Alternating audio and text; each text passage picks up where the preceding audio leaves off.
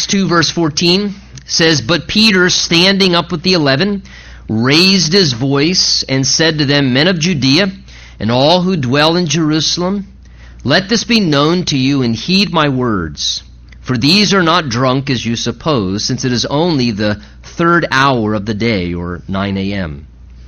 "But this is what was spoken by the prophet Joel.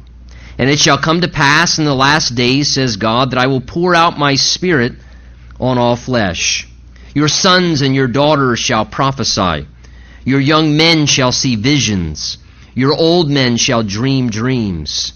And on my men servants and on my maid servants I will pour out my Spirit in those days, and they shall prophesy. And I will show wonders in heaven above and signs in the earth beneath, blood and fire and vapor of smoke. The sun shall be turned into darkness and the moon into blood, before the coming of the great and awesome day of the Lord. And it shall come to pass that whoever calls on the name of the Lord shall be saved. Men of Israel, hear these words. Jesus of Nazareth, a man attested by God to you by miracles, wonders, and signs which God did through him in your midst, as you yourselves also know. Him being delivered by the determined purpose and foreknowledge of God, you have taken by lawless hands, have crucified and put to death, whom God raised up, having loosed the pains of death, because it was not possible that he should be held by it. And Father, we just humbly pause and ask now, help us to continue in our worship as we offer to you our heart and soul and mind and spirit, just longing to hear what you would speak to us through the Word of God. We ask that every purpose and reason behind why your Spirit inspired this portion of your Word, that it would find its place in a personal way to speak into our lives today. That, Lord, you'd help us to just glean as we look at this lengthier section, Lord, in some ways that we would still hear the things that you'd want to apply to our hearts in a personal and a direct way. So we ask now that your Holy Spirit be our teacher and the one who would speak to us to understand and hear the voice of God this morning. And we pray this expectantly together in Jesus' name. And everyone said, amen. Amen. You may be seated. You know, what a difference it makes when the Holy Spirit really gets a hold of someone's life. You know, this passage in front of us is a fitting example of that, because here we have Peter, who, if you remember, literally just a little more than a month ago, the Bible tells us he denied the Lord Jesus repeatedly, fearfully before a young girl. Now we find this same man, Peter, after an experience with the Spirit of God and the Spirit really getting a hold of his life, now we find this same man boldly proclaiming Jesus Christ, not denying him, boldly proclaiming Jesus Christ in front of a huge multitude of people, many of whom who it was really of greater risk for him to speak about Christ than it would have been perhaps in front of that girl where he once denied the Lord. And all because of the work of the Spirit of God in this man's life. It makes such a difference when the Holy Spirit gets a hold of a person's life and begins to just have greater influence upon us. Here we get in Acts chapter 2 in our text now this morning, the first sermon, if you would, you could say, of the New Testament church. And I think you find here even a pattern of Spirit-filled preaching and teaching. And in light of that, let me just make quickly some big picture observations. And particularly, let me say, if you have a heart to be a Bible teacher, to be someone who speaks and communicates the Word of God in whatever capacity that may be, again, the Holy Spirit lays this beautiful paradigm, gives to us this message of Peter here, and because of that, I would say, if you really want to know what Spirit-filled preaching or teaching or genuine Bible teaching should look like, you may not necessarily find that in great books written by Christian authors or Bible schools. Perhaps the Bible might be the best school on the subject. And here, Peter, we see a Spirit-filled preaching taking place through his life, and a few things we take notice of in regards to that is, first of all, we note that his preaching was based in Scripture. It wasn't based in Peter's idea. Peter takes 3 passages from the Word of God, and those passages become the foundation. He bases his message in Scripture, and it's then spoken, and then it's explained to those who are listening. Another thing we notice, sort of the 10,000 view perspective of this preaching and teaching of Peter, is it answered people's spiritual questions. Peter didn't speak from the Word of God, and then afterwards people actually had more questions than they did before he spoke. When he spoke and conveyed the Word of God, people walked away with their questions answered, their spiritual and moral questions in regards to understanding more about God and the ways of God. People walked away saying, you know what, I understand a little bit more now. It's a little bit more clear what God's plans and God's purposes are. It answered spiritual questions. Thirdly, we take note in this Spirit-filled preaching that the emphasis was about Jesus. It glorified the Lord. It wasn't Peter trying to get up and have a slick presentation so people walked away and said, that guy's a good presenter. Wow, we need to get more people to see how great he presents. It was a message that pointed people to Jesus. People walked away and talked about Jesus.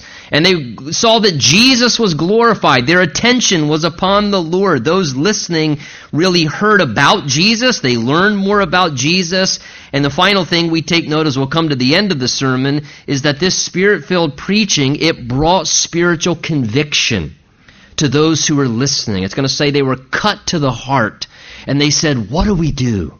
How do we respond to God?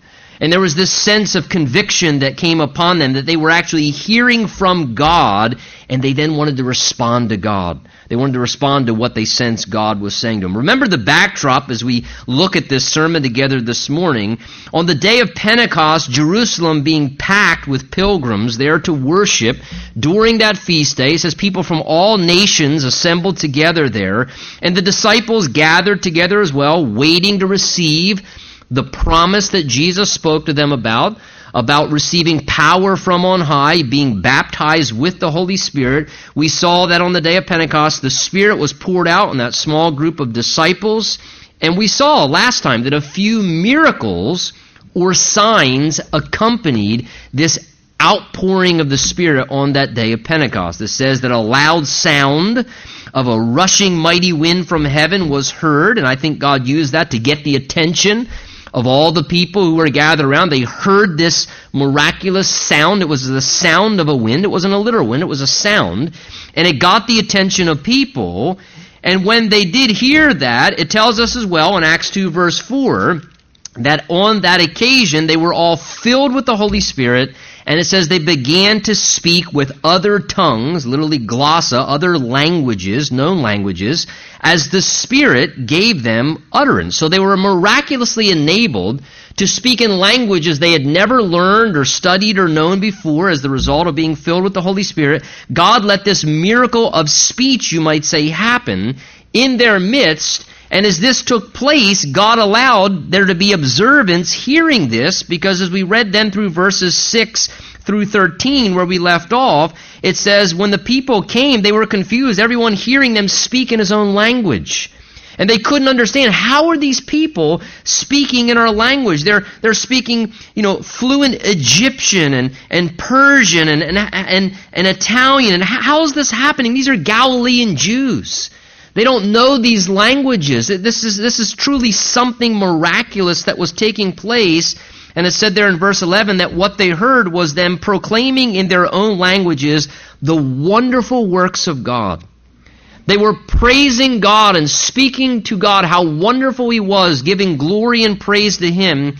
And it says when that happened, verse 12 and 13, they were all amazed and perplexed, saying, whatever could this mean? Verse 13, and others mocking said, these men are full of new wine. In other words, they must be drunk or something. This is so abnormal. They're under the influence of something to be able to do this. Well, Peter's now going to address the questions, their curiosity, and he's going to clarify for them some of these criticisms that were just made there in verse 13. Verse 14, he picks up by saying, Peter, then standing up with the 11, raised his voice and said to them, men of Judea and all who dwell in Jerusalem, let this be known to you and heed my words. He says, pay attention, please listen. For these are not drunk, as you suppose, since it is only the third hour of the day. In other words, Peter's saying, look, it's 9 a.m. in the morning. They're not drunk with wine already. That's a false perception. He's saying here, listen, your perception of what's happening is incorrect. You're making a perception of what you just saw. You realize that something supernatural happened, but he said your perception is wrong. So he's saying, please pay attention, take serious what I'm saying, because I'm going to explain to you what's going on. Verse 16, he says, but this that you're experiencing is what was spoken by the prophet Joel.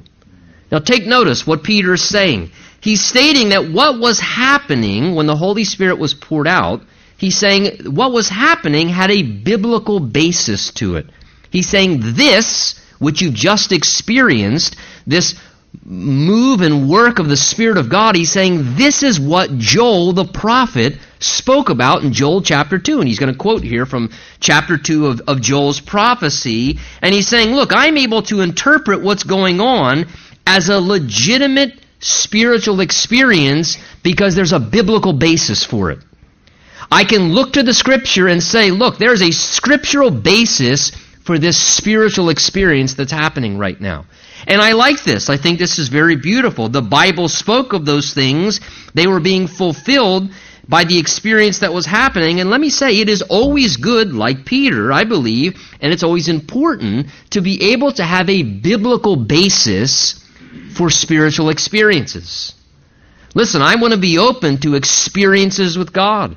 I want to be open to spiritual experience, legitimate spiritual experiences. I said last time, I'm not a cessationist. We believe in the continuous belief of the ongoing ministry of the Holy Spirit and His gifts and having encounters and experiences with God. But yet we also need to have a biblical basis for the ministry and the working and the operations of the Holy Spirit. And we should be able to say, when something happens, this is what the Scripture speaks about. Or if something happens that the Scripture doesn't speak about, that we may say, you know what, I don't see a biblical basis for that, so I don't necessarily know if I'm comfortable with receiving that that is genuinely from the Holy Spirit. Maybe it was from your human spirit, but it doesn't necessarily mean it was from the Holy Spirit. And so Peter is able to look and say, hey, there's a biblical basis, scriptural proof for this spiritual experience. And he's going to supply that now as he quotes, as we go on. He says, this is what's spoken by Joel the prophet. Verse 17, it shall come to pass, he quotes from Joel 2 now, that in the last days, says God, I will of my spirit on all flesh. Your sons and daughters shall prophesy. Your young men shall see visions, your old men shall dream dreams, and all my men servants and my maid servants I will pour out my spirit in those days, and they shall prophesy. And I'll show wonders in heaven above and signs in the earth beneath, blood and fire and vapor of smoke. They shall be turned into darkness, the sun, the moon into blood, before the great and awesome day of the Lord. Looking all the way down now to the last days, to the tribulation, the return of Christ, out to the day of the Lord. Verse 21, and it shall come to pass that whoever calls on the name of the Lord shall be saved. So Peter saw how what was taking place was this fulfillment of Joel chapter 2, that prophecy.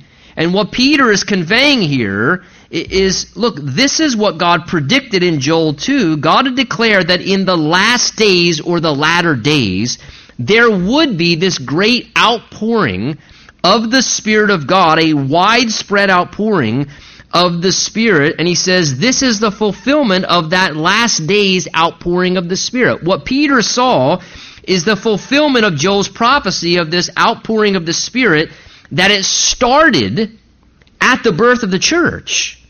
And that it actually then would, it seems, continue, this continuous outpouring of the Spirit. It would begin at the birth of the church, and he says, yet it would continue through the age of the church, and he ultimately says down in verse 20, it will carry through all the way to the great and awesome day of the Lord. That is all the way out and through the tribulation, into the time of the return of Christ and His second coming.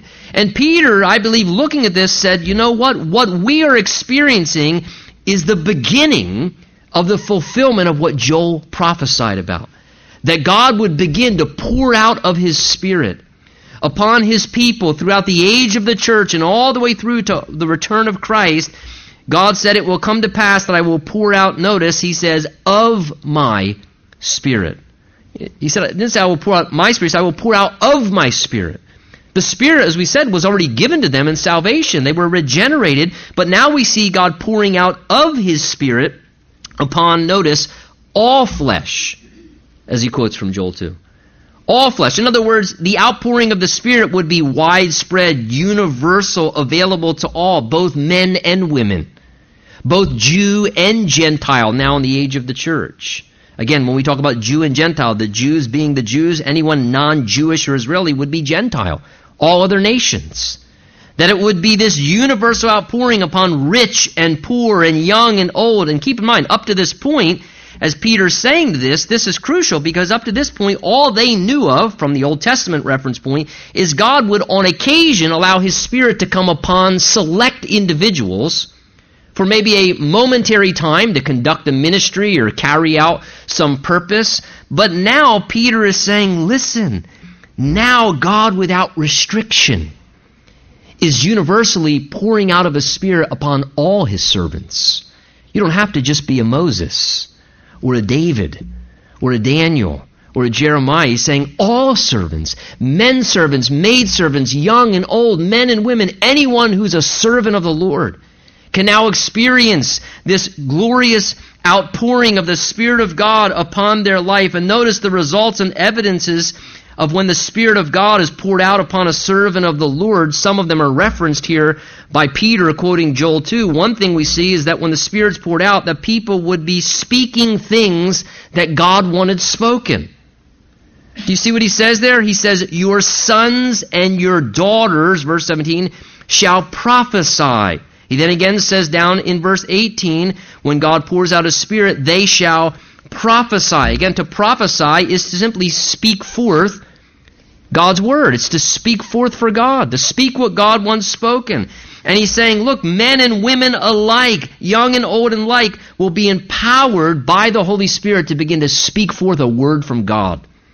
People will be able to give a word from the Lord as they speak into people's lives. Anyone who's a servant of the Lord can be used to speak for the Lord.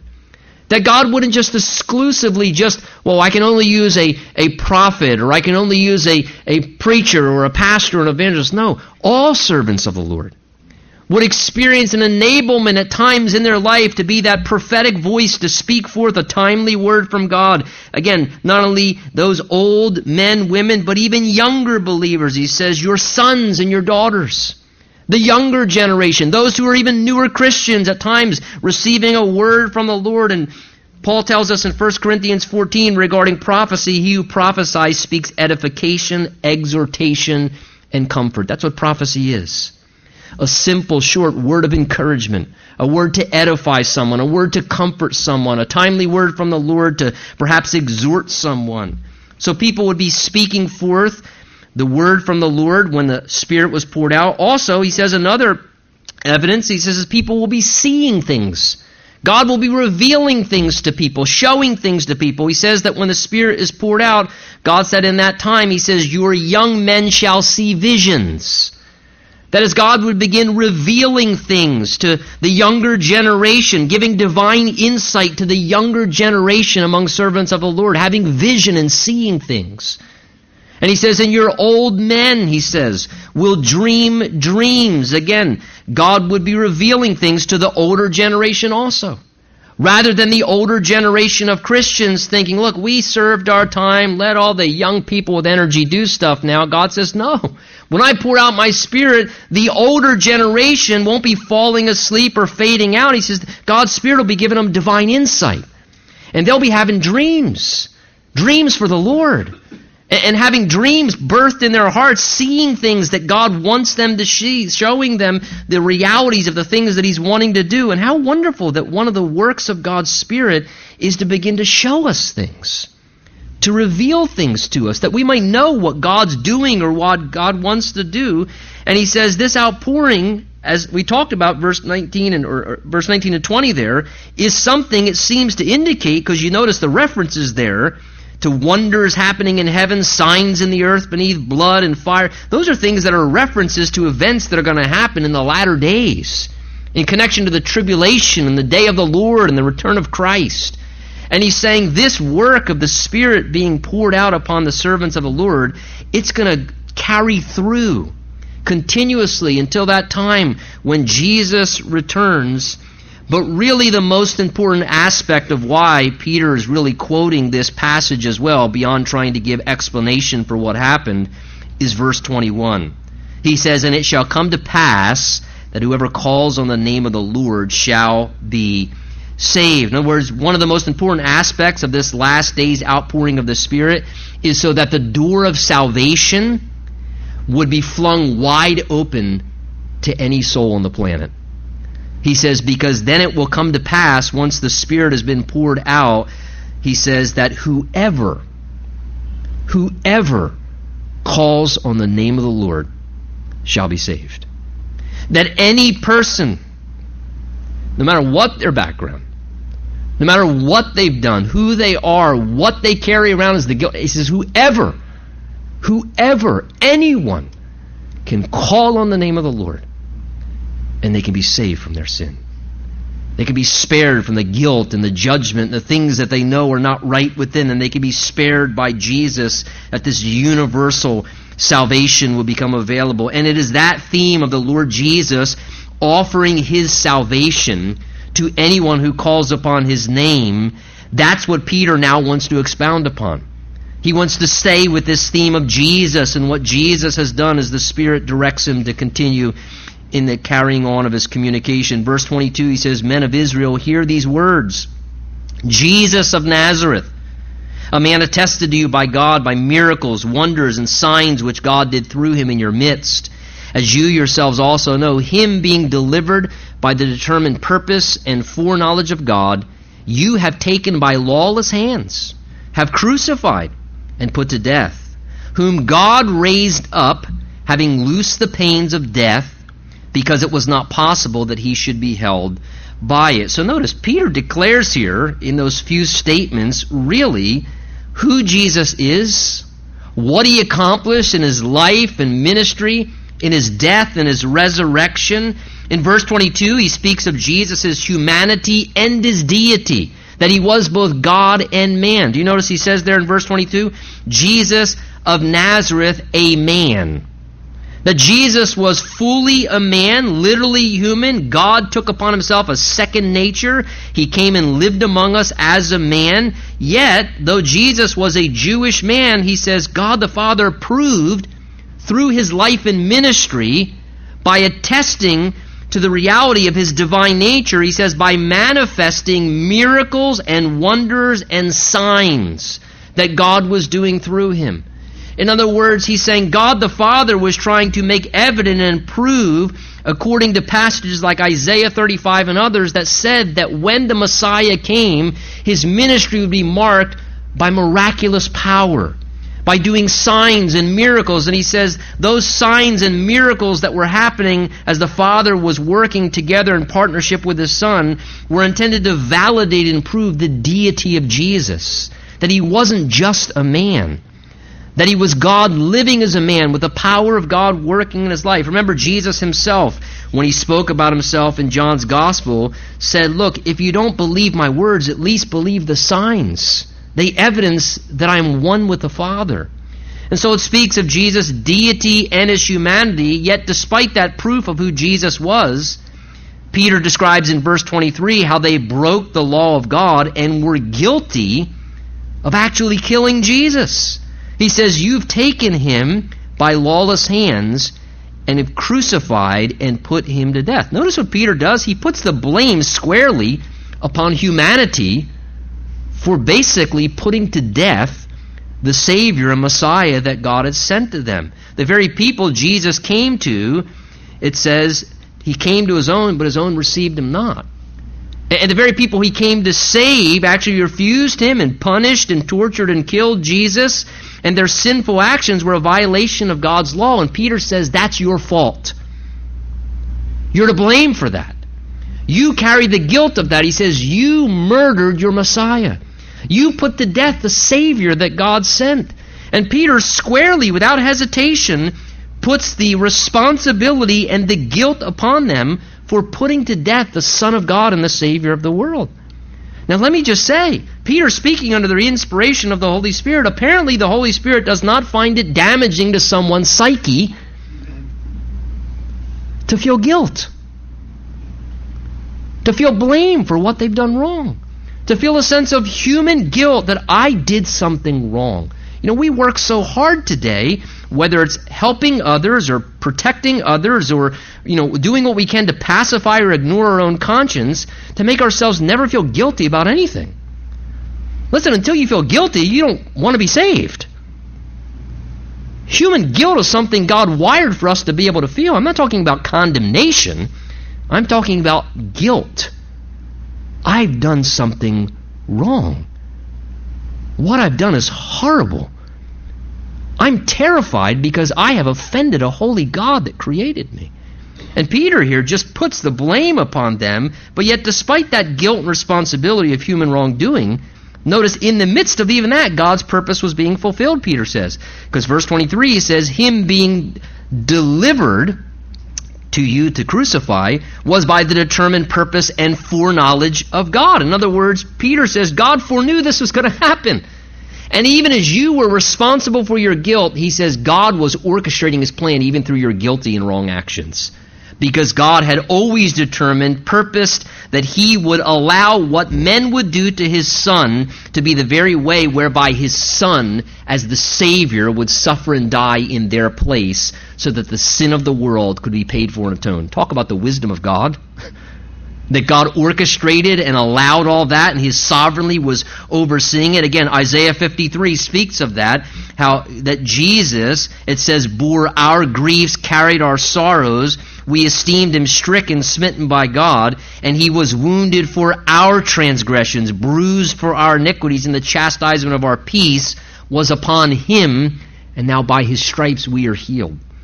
So again, this wasn't an accident. This was all by the determined purpose and foreknowledge of God, knowing all these things, controlling all these things. Peter says, you are guilty, but God was in complete control, and God was providing salvation even through those very things that were done through Jesus. Yet despite that death and suffering of Christ, 3 days later, Peter says, whom God raised up, having loosed the pains of death, because it was not possible that he should be held by it. So God the Father, being fully satisfied with Jesus' payment for sin in his substitutionary death for us upon the cross, he was so satisfied, he validated that he was justly satisfied as the judge of all humanity by raising Christ back from the dead and not allowing the power of death to have any control over the humanity of Jesus' life. It says he loosed the power and the pains of death from Jesus' life. He would not allow, it was not possible that death could hold Jesus because Jesus fulfilled exactly what humanity needed to be fulfilled.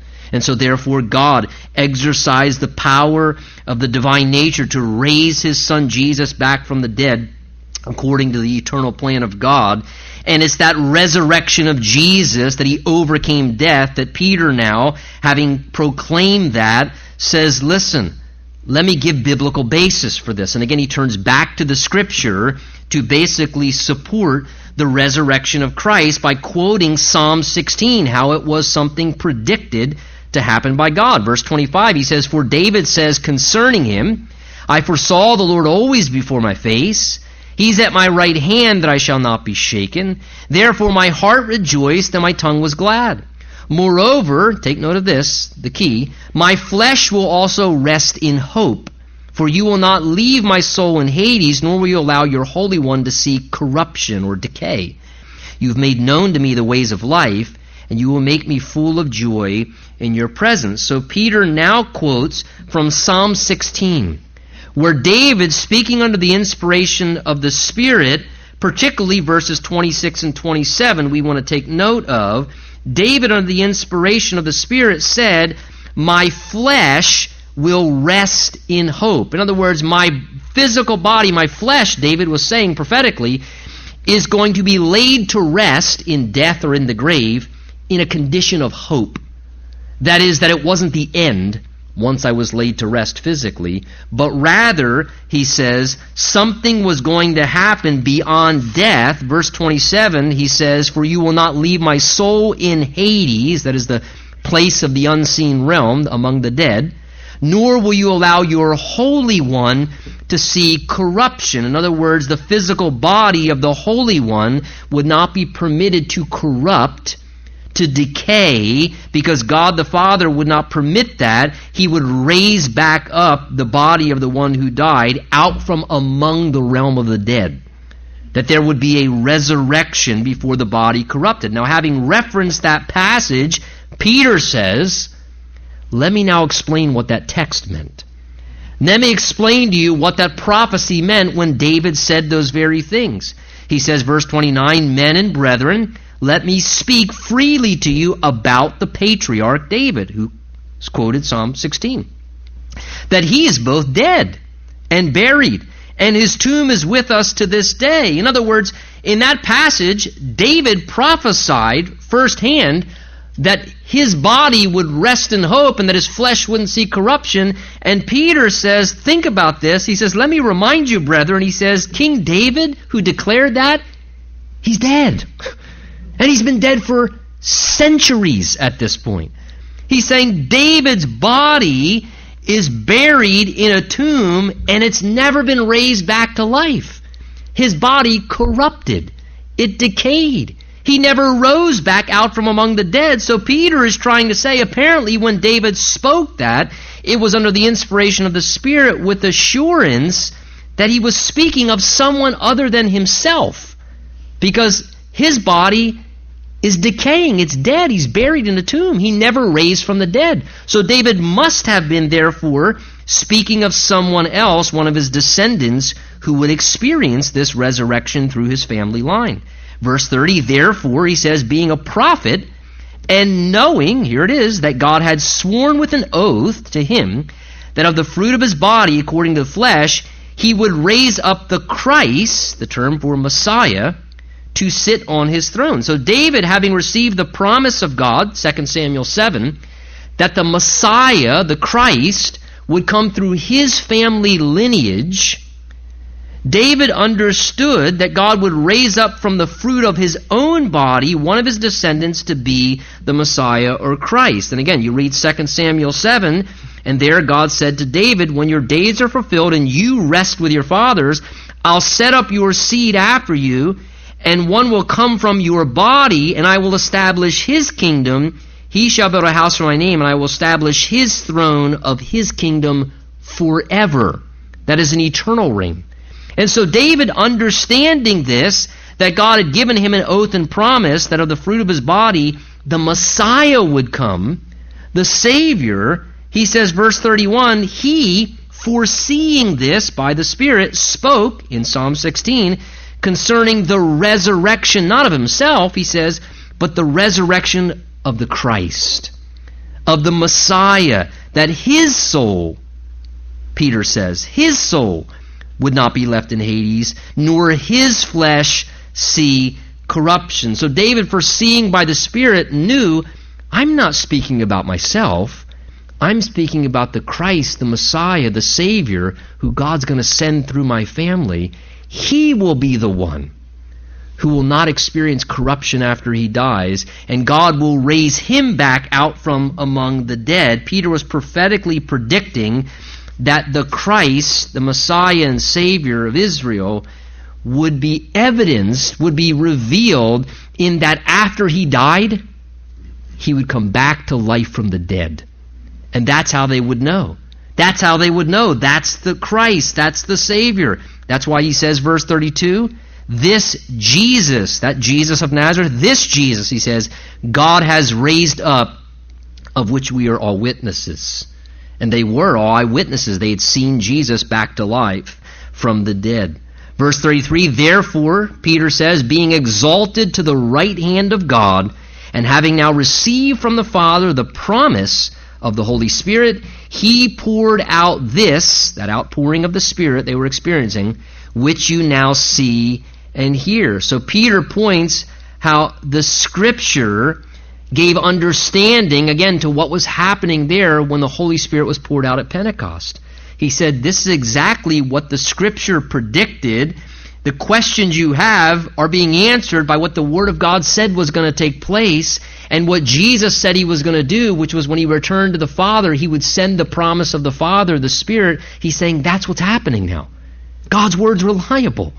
And what Jesus said is something that is valid, and he is clearly the Savior, the Son of God, the Messiah sent for us, because he says he has ascended back into heaven after raised from the dead. And he says Jesus is the one now who is poured out of the Holy Spirit in this way that we're now experiencing. Again, take notice that Peter says that of the Holy Spirit, Jesus poured out the Spirit. I think that's good to take note of there, because you know what? The Bible says Jesus is the same yesterday, today, and forever. It means he hasn't changed. And it's always been the heart of Jesus to pour out of the Holy Spirit upon his servants and upon his followers. And as God's people, as those who are servants of Christ, we have to remember, listen, if we desire an outpouring of the Spirit upon our lives as the Lord's servants, we need to ask Jesus, Jesus, you're my Savior, you're the Lord, you're the one in authority. Would you pour out of your Spirit upon my life in fresh ways? If we desire an outpouring of the Spirit upon the church, we need to seek Jesus as the Lord sitting at the right hand of the throne of God to pour out of his Spirit upon our lives, that we might experience what he wants for us under the influence of the Spirit of God. Verse 34, he says, for David did not ascend. Again, Peter's just verifying this. He says, look, it wasn't David. He didn't ascend up into the heavens. But he says of himself, verse 34 going on, the Lord said to my Lord, sit at my right hand till I make your enemies your footstool. So what Peter does there now is he quotes from Psalm 110, the most quoted portion of the Old Testament we find throughout the New Testament, Psalm 110. And he quotes from Psalm 110 to again validate and prove that it was not himself, but Jesus, the Messiah, the Christ and Savior, who is now sitting at the right hand of the throne of God, and that this was what the Word of God was proclaiming would happen. You notice there in verse 34, as Peter's quoting from Psalm 110, if you look at the language, he says, the Lord, capital L-O-R-D, all capitals. That's the Hebrew tetragrammaton from the Old Testament, Yahweh or Jehovah. Yahweh God, the name of the true God that Israel knew. He's saying, Yahweh God said to my Lord, capital L but small O-R-D, it would be Adonai, which means ruler or master. Peter's saying there that what David was proclaiming is that Yahweh God said, he said, to my Lord, to the one who would one day be my Lord, to the one that would one day be my ruler, you sit at my right hand. He wasn't saying that to David. David says, no, Yahweh God was saying to my future ruler, to my future Lord, sit at the right hand of the throne of God, evidencing the fact that Jesus, being one with the Father, had deity with the Father, and it wasn't David who ascended, but it was Jesus who assumed that role and is there now at the right hand of God till God makes all of his enemies under his footstool.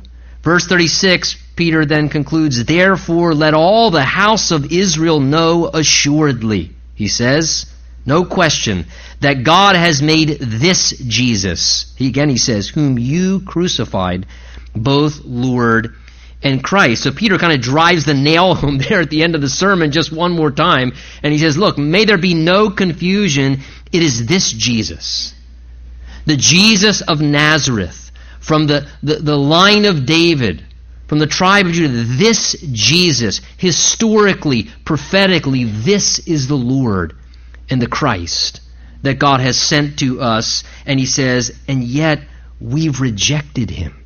We've crucified him. Peter again reminds them very clearly, you crucified the Savior that God sent to you. who is both Lord, he says, and Christ. Again, can I draw your attention? Take notice to the two relationships a person is to have with Jesus Christ. He is both the Christ, as I said, the Messiah, which speaks of the fact that he's the Savior. And we are to know Jesus as the Christ, the Savior, the one whom God sent. That we need to be saved from our sin. We need Jesus to be our Savior from our sin, our Savior from hell and damnation and judgment that we deserve for our sin. We need to know Jesus as the Christ, the Savior, the Messiah. And we also need to know Jesus as the Lord. He's not just the Savior. He's also the Lord, which means ruler, master. I would say this morning, how do you respond and relate to Jesus? Do you just know him as Savior and Christ? Or do you know him as Savior and Lord, where he's the master and the ruler over your life? Look, if you're here this morning and you have never entered into a relationship with God through his Son, Jesus Christ, that's what God wants. God wants you to know Jesus as Savior. God wants you to believe that you're a sinner and that Jesus Christ is the only Savior. And Jesus loves you and he died for your sins upon the cross. And he rose again so that today he's alive, and right where you're at, he can reach into your life, and with the power of his shed blood on the cross, he can wash away all the guilt, all the stains, all the sins in your life and give you the righteousness of God that he alone possesses so that you can be right with God and enter into heaven after you die and give you the gift of eternal life. And Jesus wants to save you, but you have to respond to him and call upon the name of the Lord to be saved. But he also wants to be the Lord of your life. He wants control. And you need to be willing to turn from controlling your own life and let him take control. And let him truly be the Lord in your life and follow him and live for him. Well, when Peter made this statement after speaking these things, and here they hear this reality. I mean, imagine somebody has the cure for cancer. And the person has the cure for cancer and you have cancer. And that person who has the cure for cancer knows you have cancer, and they're coming to tell you, to announce to you, I've got the cure for your terminal cancer. And you're so angry and embittered and agitated because you have cancer that when they come to you, before they get a chance to lovingly tell you the good news, you strangle them. And then afterwards somebody comes and says, do you realize you just killed the person that had the miraculous cure for your life? Now imagine these people hearing that day. You crucified, you murdered the Savior.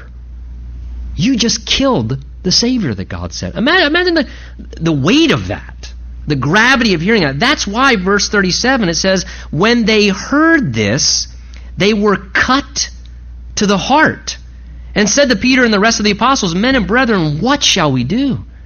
Notice here, powerful conviction came upon them from the Spirit of God by the Word of God. I think verse 37 is one of the greatest places in the Bible where conviction is illustrated. It says they were cut to the heart. The Greek literally means they were pierced through, they were agitated and painfully stung within. It was like somebody putting a sword right into their heart. As Peter expounded the Word of God, the Spirit of God just pierced and penetrated their soul in this stinging experience of, ugh. And their heart was it was like open heart surgery. They were just laid open and strongly stirred. And notice the outward evidence of inward spiritual conviction of being cut to the heart. What did they say? What shall we do? What shall we do? How do you know when you're coming under the conviction of the Spirit? When someone comes under the conviction of the Spirit, they want to know, what do I do to respond to God? What do I got to do? I want to be right with God. Whether it's the unsaved person wanting to be right with God and therefore wanting to ask Jesus to save them, or whether it's the Christian coming under conviction from the Spirit, genuine conviction says, what do I got to do? I need to respond. And look, let me say something. Boy, I look at that section and I think, that should be our attitude towards hearing the Word of God. God, help us. God, help me. God, help us that our hearts would be tender, that when we hear the Word of God, we would be cut to the heart. And we would say every time we hear the Word of God, not, well, that was interesting. That was, well, I know some more Bible knowledge now. Wow. Knowledge puffs up. But instead, we'd hear the Word of God and say, God, what do you want me to do? How do I respond to that? What do you want from me? To me, what a beautiful thing. May God bring more of that reality into all of our lives where we say, what must I do? And Peter answers them saying, this is his evangelistic thrust, he says, repent, which means turn away, change. Let every one of you be baptized in the name of Jesus Christ for the remission of sins, and you shall receive the gift of the Holy Spirit. For the promise is to you and your children, and to all who are far off, as many as the Lord our God will call. And notice verse 40, with many other words. So we don't have all of what he preached. We just have some of it. With many other words, he then testified and exhorted to them, saying, be saved from this perverse generation. So Peter begins to testify evangelistically what they needed to do to respond to what they just heard about Jesus Christ and their own spiritual condition. And he now begins to speak and give these exhortations. And apparently not everything, as I said, is recorded here in these verses, because verse 40 says, with many other words, he also testified and exhorted them. The crux of his message, he was saying, be saved. Be saved. Again, so we don't have all that Peter said here, but we have some important things that he was saying in regards to what it means to be saved. He says, you need to be delivered from something. Be saved from this perverse generation. In other words, Peter was saying what we all need to know is that we do need to be saved. We need to be saved because we all sin. And our sin makes us guilty before God. And we need to be saved from the judgment of sin, which is eternal damnation in hell, which is what we deserve when we sin against a righteous, holy God. That we actually need to be delivered. We need someone to save us and to spare us. And what we need to do is we need to call upon the name of Jesus. Because whoever calls upon the name of the Lord shall be saved. And the only one that can save us is Jesus. But that means, Peter says there as well, that we need to, again, verse 38, repent. That we need to turn away from how we've been living wrong or thinking wrong. I don't need to be saved. These Christians are a little too fanatical. I don't need to be saved. I go to church, and I even listen when the preacher talks. No. You need to repent. It means you need to have a change of mind, which is if you don't think you need to be saved, you need to repent of that. You need to have a change of mind, which is a change of direction that makes you realize, I am wrong. I need to be saved at some point. I need to be delivered. I need to be saved. I need Jesus to forgive me and save me, that there would be a turning to receive the remission, the forgiving, the removal of sins, and receive the gift of eternal life, the gift of God, the gift of the Holy Spirit.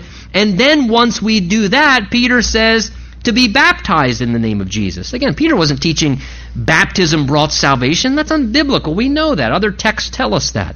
But Peter's putting baptism in very close connection with salvation. Why? Because salvation is internal. It's not outwardly evident what happens in the heart. And so Peter says that's why you need to obey the Lord in baptism. Because you need to demonstrate, I'm saved. I chose to respond to Jesus Christ. And it was an outward way of that, demonstrating that. In fact, look at verse 41 as he closes. It says, then those who gladly received the word were baptized. So there's the pattern right there.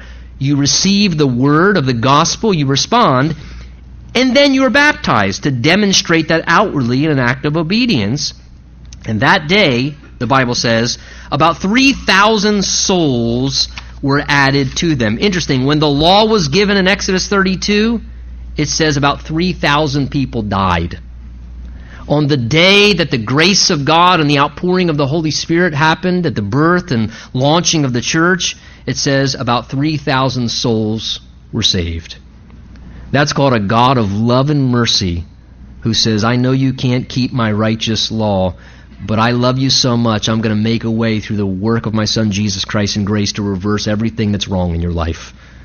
And how beautifully here, now 3,000 souls are added, this incredible response that first day that Peter speaks about the gospel of Jesus Christ to the crowd. And I love the statement, it says 3,000, I have this word circled, souls were added. 3,000 souls were added. Hey, can I impress upon your heart this morning? That is how the Bible, and that is how God views people. They're souls.